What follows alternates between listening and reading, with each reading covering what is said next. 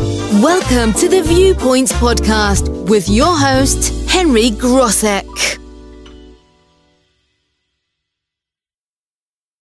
Welcome to Viewpoints, listeners. I'm your host, Henry Grosek. It's a great pleasure to welcome, as always, our regular fortnightly guest to Viewpoints, Peter Hitchener, the Chief News Presenter with Channel 9 News. Welcome again to Viewpoints, Peter.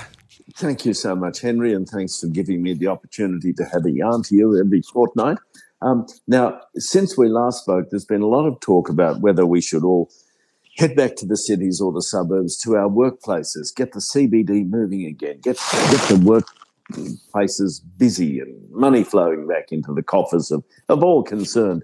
And it's brought up that question about life-work balance. If you have a choice, is it better to work from home or would you prefer to go to the office? What do you reckon? I reckon it's a good question, Peter, and it's one that I've come across with a lot of people. I mean, I think for some people that can achieve it, a balance between the two would probably be the perfect solution. Of course, in your work and my work, I'm not sure that's as doable, except in extreme circumstances. You're quite right. It's not. For the news, that needs to be done from the studio. You could possibly do an outside broadcast from somewhere, but that's just not really feasible. And it would be the same at schools as well. And I know that I know that some people are just dying to get back to work, and these would be people who live by themselves and who during the lockdowns were not able to travel or do anything much, but go and stay at home by themselves and maybe go shopping and so on. So, they would be looking forward to a return to the office, I should think, because socializing is part of the human condition. We all need to do that. But then again, of course, there are things at work that you can't do if you're working from home, like rolling around in tracky dacks all day long, which is quite glorious. Having a nap just in case it's needed. All right, I'll have 20 minutes. No one will know about it. And maybe food. I know that if you decide that you get not that I would ever do this, but if you decide you're going to grill some sardines in the workplace, you'll empty the place as quick as, or maybe a boiled egg episode. No, it won't go down that well in the workplace. But at home, you can do whatever you like. So yes. I think it's maybe it's just a balance we have to get. Maybe a few days of work or a day or so here and there, and then work at home. What do you think? Yeah, look, I think you've hit the nail on the head there, Pete, completely with that one. Obviously, as with you, we don't have much choice, but I know that when we had remote learning and we were working from home a little bit when there was the lockdown, that all those things, yes. One thing was it was very difficult to be late to work when you're working from home because you're on a screen and so, that rushing through traffic and then there's a traffic light and then there's a breakdown and you get a bit hot and sweaty. It's not quite the same at home. And yes, tracky dacks, etc. and grilled sardines. I didn't know one Peter Hitchener loved grilled sardines. No, as I said, I would never do it. Presumably. No, not for me. No, but it's just that, there are some things you don't do in the office, really was the point. But then again, Henry, another thing, I must say I'm not really a fan of the commute in the car because, as you say, you're stuck in traffic and you think, why did I just get cut off or whatever? I must say I love going to work by train. It is just the most relaxing, long as you can have a carriage that isn't sort of absolutely chock-a-block with people. It's lovely, it's relaxing, and you get to work without having the traumas of traffic.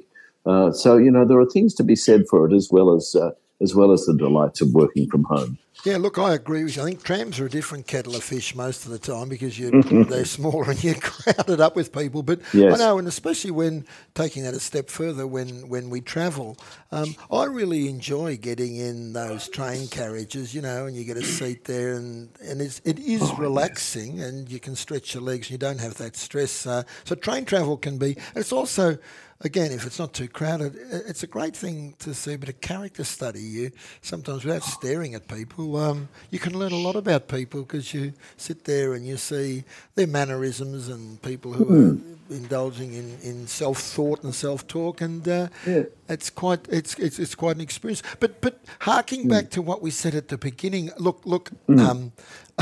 I can't help but remember, it's emblazoned in my mind because I've always watched Channel 9 News for a long, long time. Oh, I'm so pleased. Absolutely. It's a great news service. And when we said tracky dacks and the like, I want to ask you a question because I do recall many, many decades ago that doyen, was it Eric Pearce? The camera went back and he probably was dressed as he would have been at home and was not pleased with what transpired. That's right. It was a moment of creativity, which is never a good thing in television. So the director on the late news thought, right at the end when Eric says, "Good night, God bless you," and we're just going to widen the shot, and there he'll be standing at the lectern, which they did the news in those days, the late news, standing at a lectern. So they pulled back the shot, and there's Eric dressed from the waist down, much as he might at home, complete with the fluffy carpet slippers. Oh, dear. It's wonderful. Can I ask you a personal question on your public presentation? Do you ever turn up there in that beautiful top half of a suit, as it always is, and there's hush puppies slippers or thongs down below?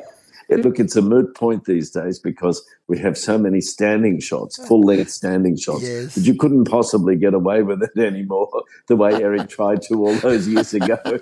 But it's tempting, I must say. I'm sure it is, Pete. Yeah, look, I think it was a really good question, and I think it's like a lot of things, Peter. The pandemic, there's a lot of stuff that we don't want to experience again, but the food for thought issues, and this is one of them. It's made us think about how we organise our lives. Yeah, agree. And that's a good thing.